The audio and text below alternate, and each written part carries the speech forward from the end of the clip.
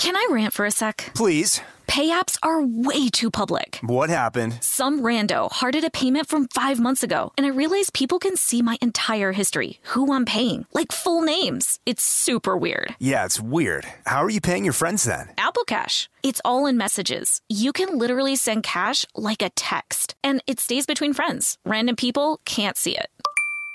Did you just pay me $1 on Apple Cash? Shh. Services are provided by Green Dot Bank. Member FDIC. Terms apply. This episode is brought to you by PNC Bank, who believes some things in life should be boring, like banking. Because boring is safe and responsible, level-headed and wise. All things you want your bank to be. You don't want your bank to be cool or sexy. Sexy is for 80s hair bands, not banks. That's why PNC Bank strives to be boring with your money so you can be happily fulfilled with your life. PNC Bank, brilliantly boring since 1865. Brilliantly Boring Since 1865 is a service mark of the PNC Financial Services Group, Incorporated. PNC Bank, a National Association, member FDIC.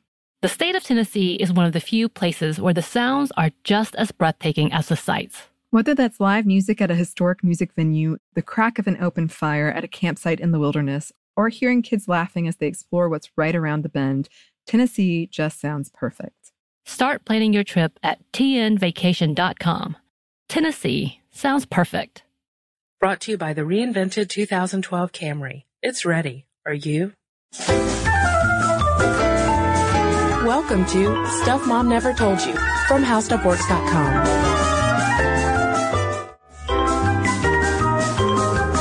Hello and welcome to the podcast. This is Molly. And I'm Kristen. Kristen, let's go back to my high school days. All right. For some memories. Yes. And I think I might have mentioned this on other podcasts. I'm not sure. Probably, because it was kind of a big part of my high school career, was my membership in the Future Homemakers of America. Yes. And I remember, back then I wasn't hip to, feminist writings and the like. It was not the Stuff Mom Never Told You host you see before you today. But even then, the name rubbed me the wrong way. The homemaker part? The homemaker part. I loved the organization. I did so many cool projects with them. I went to national conventions and I was on national committees and, it was a really big part of my high school experience. I'm really glad I did it. So what kind of projects did you do though? I'm just curious. Did you sew things? And bake? No, I did, competitive events of which there were a wide array to choose from. You could do, a baking project. You could do a fashion project. I always did community service projects. Taught some little kids to read. Aw. Helped them improve their scores that year, I'm very proud to report. Very nice. But I was really relieved when they changed the name right before my senior year of high school from Future Homemakers of America to Family Career Community Leaders of America. Oh, that does sound a lot more legit. Because I thought that looked better on college resumes. And also I remember, to be a member of FHA, you had to take the Family and Consumer Science classes. Formerly known as home ec. And even when I was telling my friends, next period I've got foods and nutrition, or next period I've got my sewing class, or next period I've got parenting and child development, it always felt weird to say that because, you had this thing that you shouldn't be learning this. You should be worried about your career and not staying at home. Even then I kind of knew that there was something stigmatized about these skills, even though I would get in parenting and child development, you'd learn all these cool things about child psychology and biology of how a baby develops in the womb. And it was a really cool class, but I just remember being really embarrassed I was taking it. And, I wanted to kind of dive into why home ec has this stigma around it, because for being such a cool organization and being some of the best classes I took in high school, I was really kind of embarrassed to be a Future Homemaker of America and be taking home ec. Sure, because from my perspective, obviously we know that I was homeschooled, haha. But I actually did go to high school in a building outside of my home. And your garage. Jokes. And we did not have any sort of home ec curriculum. And so from my perspective, home ec seemed like, classes you go to become June Cleaver. Yeah. You learn how to sew up an apron so that you can put it on and make your man some meatloaf, which, I like meatloaf. But you're right. I think there is a major stigma about home ec and the whole idea of the Becky home eckies. And then when you get to college, it's the same group of women who we refer to as they're just going to get their MRS degree. But I think it's unfortunate because when we go back and we look at the history of home ec and family and consumer sciences, the women who pioneered home economics, pretty awesome. They are so amazing. I want to go back to high school and just tell all the kids in those classes to worship at their altar because it's such a cool discipline when you look at it from a historical perspective. And now I'm really proud of my participation in it. Yeah, it's an interesting discipline to go back and study. Also from our perspective, because we talk a lot about feminism. And this is one example when second wave feminism might not have really been helping out the women too much. I'm going to go as far as say they got it wrong. I think, home ec feminists, you got it wrong. So let's go back to the early days. You got to remember that kitchens were not always a given. Right. You got to remember that like having a sewing machine was a luxury. Grocery stores? Didn't exist. And so I think that, you've got to remember that that is the environment in which the discipline of home economics sprung up. It was really teaching women how to do things when they had no tools to do them. So in 1841, we have a landmark book written by Catherine Beecher, who was, fun fact, the half-sister of Harriet Beecher Stowe. She wrote the Treatise on Domestic Economy for the Use of Young Ladies at Home. And it was all about the importance of keeping a healthy, clean home and applying scientific principles to child rearing, cooking, and housekeeping. And at the same time, she's also advocating for the education of young women. Because at first we might think, whoa, Beecher, young ladies at home, how about young ladies out of the home? Okay. But that's the kind of knee-jerk feminist reaction that kind of gave home ec its bad rep. Yeah, I mean, at some point, everyone has to go home. Yeah. Even if you're a high-powered executive breaking the glass ceiling in a Fortune 500 company, at some point you have to have a home. And I love this idea of science behind domestic arts, I guess, is, this book is sort of the first publication of many that would follow that are like, at some point someone's got to clean this house, someone's got to get a meal on the table, someone's going to have to clothe everybody. What are the most efficient, economic things to do it, and why do we do it? Why do we need to clean up the place where we cook our food? It had like germ theory and bacteriology in it. It was all about the most scientific ways to do things. And then in 1862, we have the passage of the Morrill Act, which established land grant colleges in each state. And this was really important because this also supplied federal funding at these colleges for quote-unquote mechanic arts. Because prior to that time, going to college meant you were going to go learn the classics. Right. And you were going to become a minister or a doctor or a lawyer. More of a liberal, artsy, bookish kind of education. But this really recognized the fact that you had all of this, these people out in more agricultural lands that needed more practical skills. And as part of that, they extended funding for women who were allowed to go to these land grant colleges. That was another great thing about these schools, was that they actually admitted women.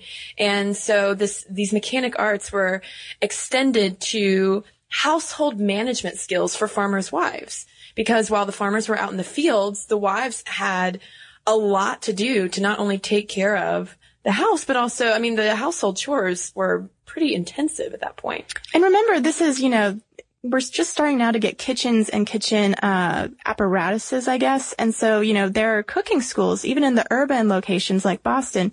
There are these cooking schools that are so in demand so people can learn, how to feed their family healthfully.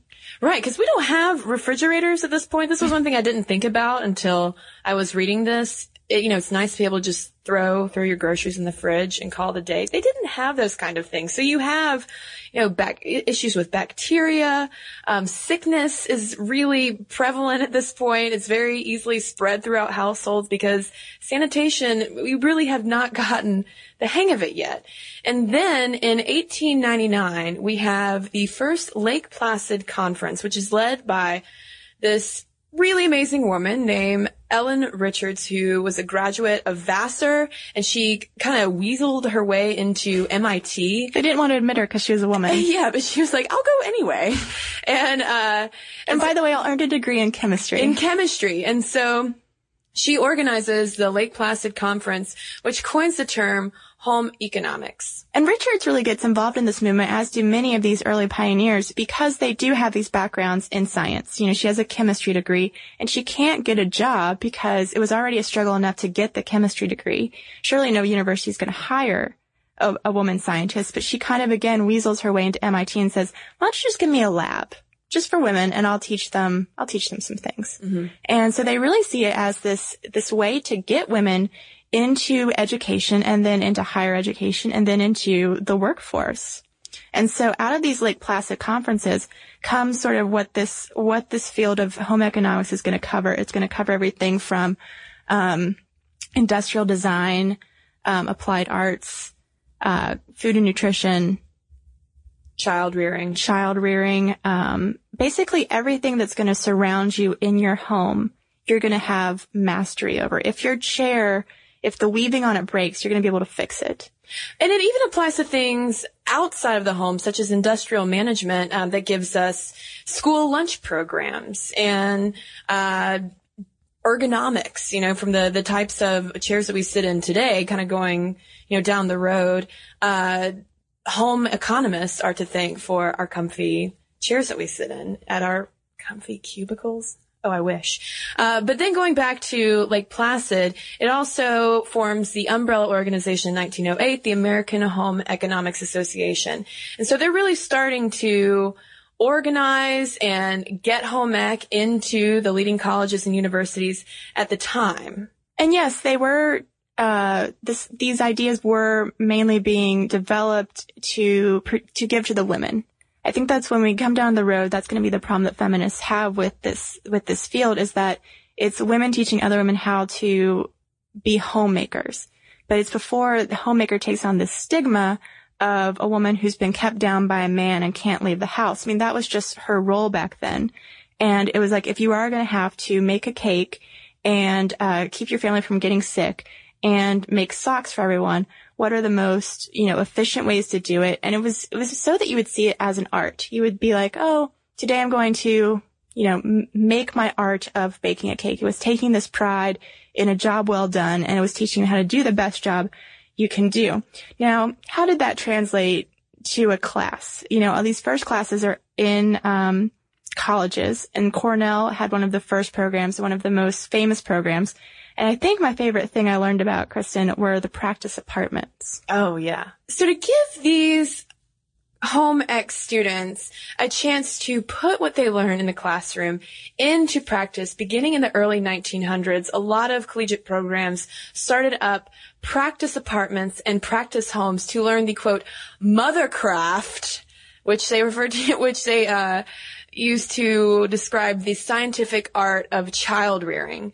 Okay. And in 1919, they start bringing in practice babies to these practice apartments so that the women can really observe the science of child rearing. Now, when you say practice babies, you might think of, you know, those fake babies that you get in high school and you got to take it home for a week and pretend that it's real and stuff. No.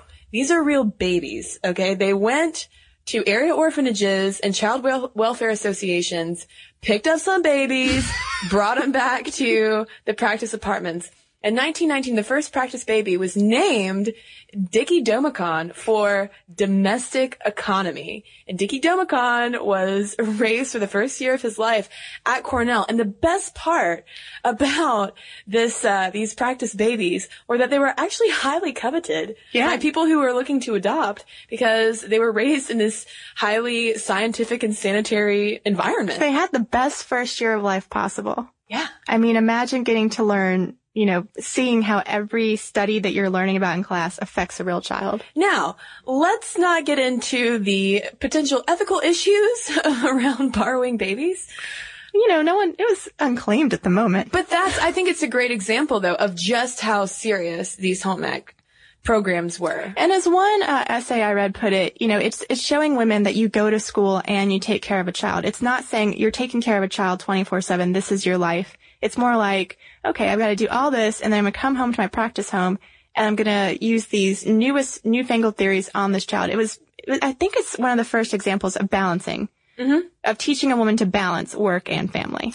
And also, when it comes to, say, examining how to manage your home better, we might think that that's something that's going to keep women back. Why do we need to teach them how to become better domestic workers? But at the same time, I think it was pretty valuable back then because they didn't have all of the modern luxuries that we have today. And so it actually did take just as much time, if not more, as a guy going off to work for the day for a woman to take care of her home. So in these home management courses, students would actually take time and motion studies that were developed in industrial settings and apply them to household tasks such as food prep, dishwashing, and laundry to figure out how to do it in far more efficient ways with the goal of freeing up women's time to get them out of the house. Now, Betty Friedan would come back and say, no, you're just building up the feminine mystique and keeping women in the home. But at the same time, I think that those messages might have gotten misinterpreted along the way by second wave feminists. Well, and where are the men in all this? The fact of the matter is that at Cornell, there was something called the marriage course that was one of the most popular courses among men and women. And, it was a course as it says on marriage. But let me read you the description from the course catalog, Kristen. Okay. Because parts of it I did not think sounded that undifferent from Minty. All right. Here we go. A course dealing with the social and economic changes which today are influencing the relations of men and women before and after marriage. Scientific information which has promoted the study of mate choice and marital adjustment, the development of affection in the individual and the achievement of heterosexuality, substitutes for mate love and the adjustment of the single person, the choice of a mate, courtship and engagement, the nature of the marriage relationship, and factors which influence adjustment to this relationship, adjustments to parenthood. It taught people how to have a family life, and these are the issues we're still grappling with today. Right, and not surprisingly, at the time, this course was highly controversial on campus, but the students loved it. The students loved it because someone talked honestly to them. The professor who taught it, Lemo Rockwood, she got in trouble with the school because she was basically saying the girls' dorms don't have enough, privacy for courting to go on. Mm-hmm. Courting meaning sex. She was aware that this was something that was going on, that people wanted to do before they made this choice. And if they're going to do it, she was going to teach them how to use that information to find the best mate possible. And, that's what we're still struggling to do, is to teach kids how to do that. And here's someone who in the early 1900s is like, here's all this complicated information about men and women. Here's the science behind it. I like to think maybe she was the forerunner of old Minty. Well, aside from the child rearing and mating and food preparation and cleaning your home, there are certain aspects too of these early home ec courses of study that we might not really think about. For instance, back in the day when all this was going on, there were major public health issues such as tuberculosis, influenza, typhoid, pneumonia, and diphtheria. And a lot of this was being spread and perpetuated because of unsanitary conditions at home. So one healthy byproduct of home ec was actually looking into hygiene and sanitation and getting, antibiotics developed and more sanitary practices for food preparation and all those kind of things that led to healthier communities. And the home economics program really kind of saved our butt in the wars because people didn't know how to deal with these food shortages. And in World War I, home economists joined the war effort to educate people about nutritional substitutes for ration foods. They come back again during the Great Depression and teach people about canning and about victory gardens and about how to, sustain your family when things are bad. But while all of this is happening, this rise of home ec, we have the passage of the Smith-Hughes Act in 1917. And on the one hand, it was a good move for home ec because they started getting a lot more federal funding. But as part of the Smith-Hughes Act, they had to link home ec closer to vocational training. It was basically an earmark in order to get these federal funds. But that also meant that instead of really being able to focus all of the attention in these collegiate programs, to apply things out to industry and really make it a respected science, it became more linked to vocational training and training for high school. So you have more women who are taking these courses just so that they can teach girls in high school how to sew and cook and clean. And I think that that's something that disturbs some people in the field to the day is that, you know, Ellen Richards envisioned every woman who studied home economics to be a scientist, not necessarily a teacher of this type of science. And so some people think that it really got watered down when it took that move to high school. And in combination with that, you've got, after the wars, the consumer craze where you can get mass-produced goods for the first time. And a lot of women who had been sort of the movers and shakers in that field move into that field and work for corporations thinking that they can really, you know, help design products and the composition of products, even the packaging, in ways that are going to be the most effective, most efficient for women. Sometimes they get stuck in the consumer relations role so that, you know, if a housewife calls up, they just put her on the phone with another woman to calm her down.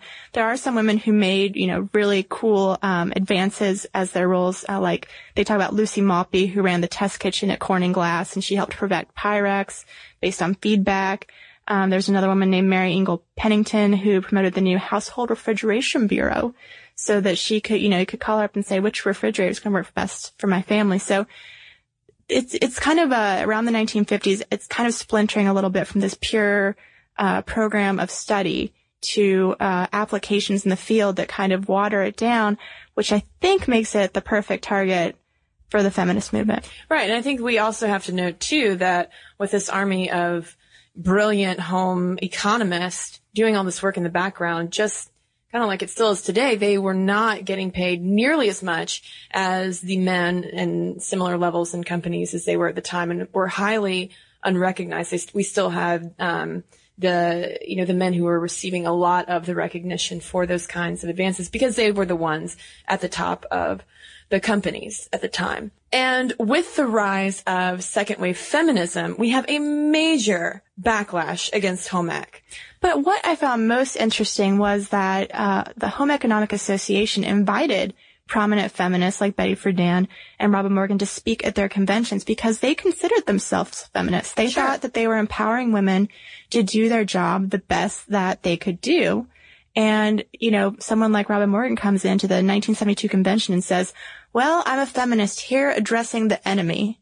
And, you know, it was very shocking to them. And, you know, they took it seriously. The president at the time, Marjorie East, responded, if home economics does indeed perpetuate this traditional limited concept of women, we may have some rethinking to do. It's not like these women were fighting to keep women in the kitchen. They thought that they were, and I think they were, like I said, empowering women to do the best that they could do with the tools they had. Right. And saving time. I think when you look back too at the story of Betty Crocker, for instance, you have her whole persona, because back in the day, people thought that Betty Crocker was an actual person. Lo and behold, it's just a brand as we know now.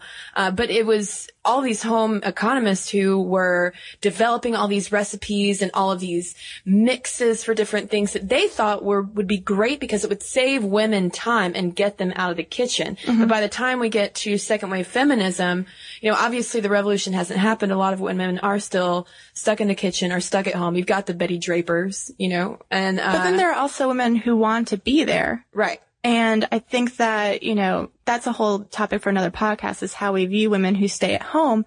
But I just think that whether you're staying at home full time or whether you're working full time, at the end of the day, everyone has to have a home. And everyone's got to have a kitchen, whether you're a man or a woman. And I think that that's where the attacks by the feminists on this department are kind of dangerous, because as a result, kids don't want to take those classes. Even I felt embarrassment about taking them, because you do think, oh, this is just Wife 101. Right. And we aren't recognizing the valuable contributions of these women who not only were the first women going out and getting college degrees and diving into the very male-dominated sciences, you know, but the women who were giving us advances in public health and sanitation and food preparation. Now, granted, the whole, you could argue that the whole food prep issue has now backslid into fast food and unhealthy processed foods that are making us obese.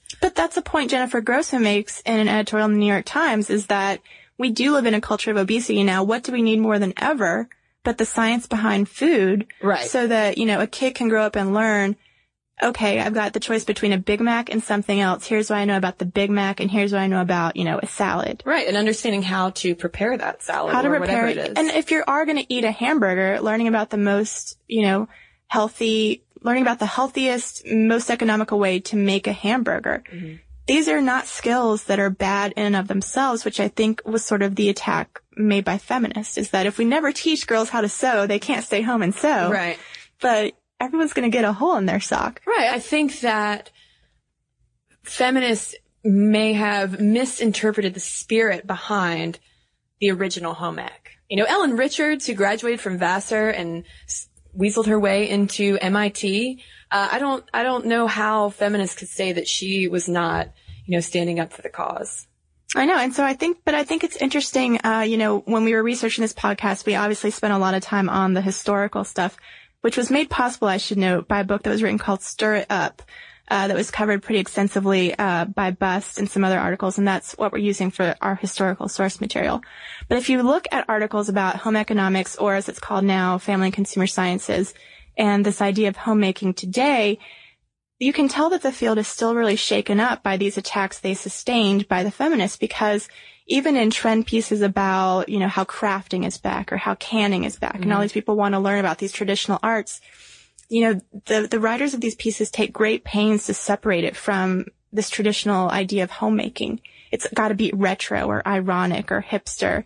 It's not a recognition that there is science behind what we do in our homes. Whereas an article from the Chronicle of Higher Education points out that family and consumer sciences is responsible for doing things like designing the comfortable desk chairs and safer fabrics for firefighters, looking at connections between cancer and foods, biodegradable fibers, social welfare programs, all of these things, which we might not link it to home ec because it's now called family and consumer sciences, but we have home ec to really thank for it. Mm-hmm.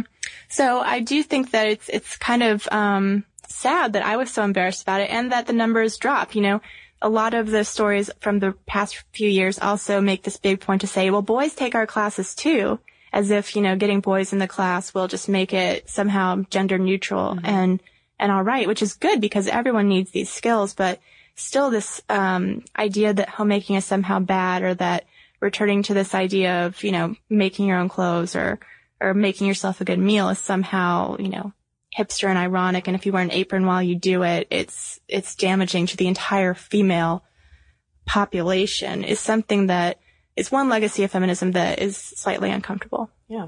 So let's hear from you guys. Did you take home ec? What do you think about home ec? Let us know your thoughts on it. Or are you in family and consumer sciences today? Let's hear from you. It's momstuff@howstuffworks.com. And in the meantime, we got a couple emails here. Molly, before we get into listener mail, I want to let everyone know that howstuffworks.com has a brand new app available for the iPhone. For everyone on the go. Yes. It's just an easy way to get everything while you're traveling. You can get howstuffworks.com articles, videos, and of course, podcasts. There might be some pictures of us. Perhaps some photos. Some hopefully flattering photos. I don't know. So for all those people who like to push phones while they're, waiting in line on buses, not while you're driving. That's unsafe. Don't app while you drive. But for everyone else, we got a great app. Check it out. And now let's get back to listener mail. So I've got an email here from Paul, and it's about the doll podcast. He writes, I'm a boy, and I play with dolls as a small kid. The only difference is that instead of being Cabbage Patch, they were G.I. Joes. I put guns in their hands, bought them cars to drive around in. Well, I begged my parents for cars anyway, and told all kinds of wonderful imaginary stories with my dolls. I insisted, and still do publicly, that these were not dolls, but action figures instead. Deep down, I know the truth, though. Action figures are nothing more than dolls that boys play with. Well, I've got an email here from Mary, and it is in response to a podcast we did a while ago on polycystic ovary syndrome, the acronym which is PCOS, which Molly referred to throughout the podcast as PCOS. And Mary was very upset because apparently we were the only people in the known world pronouncing it as PCOS. And we certainly do not want to misrepresent polycystic ovary syndrome. It's something that is highly underreported when it comes to women's health, yet is affecting a lot of women, and it is very difficult sometimes to get an accurate diagnosis. So these symptoms, are often rage on for women because they can't find proper treatment. So the last thing we want to do is call it by the wrong thing. So Mary says, it really hurts my feelings when you mispronounce PCOS, as I feel like the way you pronounce it is making fun of me and my peers. I know it's not your intention, but please try to be a little more sensitive. Instead of the blanket, I think you should be able to call it whatever you want. Let's leave it at that.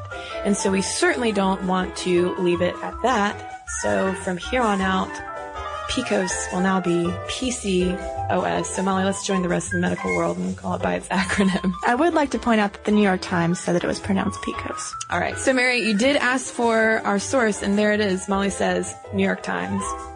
All right. So if you have any questions, comments, or concerns, feel free to send us an email, momstuff@howstuffworks.com, or throw it up on our Facebook wall. Or you can give us a shout out on Twitter.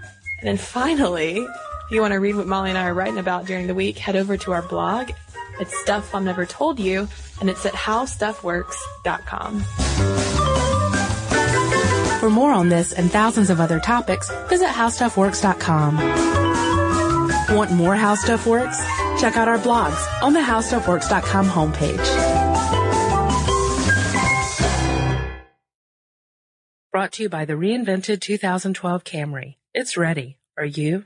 This episode is brought to you by PNC Bank, who believes some things in life should be boring, like banking. Because boring is safe and responsible, level-headed and wise. All things you want your bank to be. You don't want your bank to be cool or sexy. Sexy is for 80s hair bands, not banks. That's why PNC Bank strives to be boring with your money so you can be happily fulfilled with your life. PNC Bank, brilliantly boring since 1865. Brilliantly Boring Since 1865 is a service mark of the PNC Financial Services Group, Incorporated. PNC Bank, a National Association, member FDIC.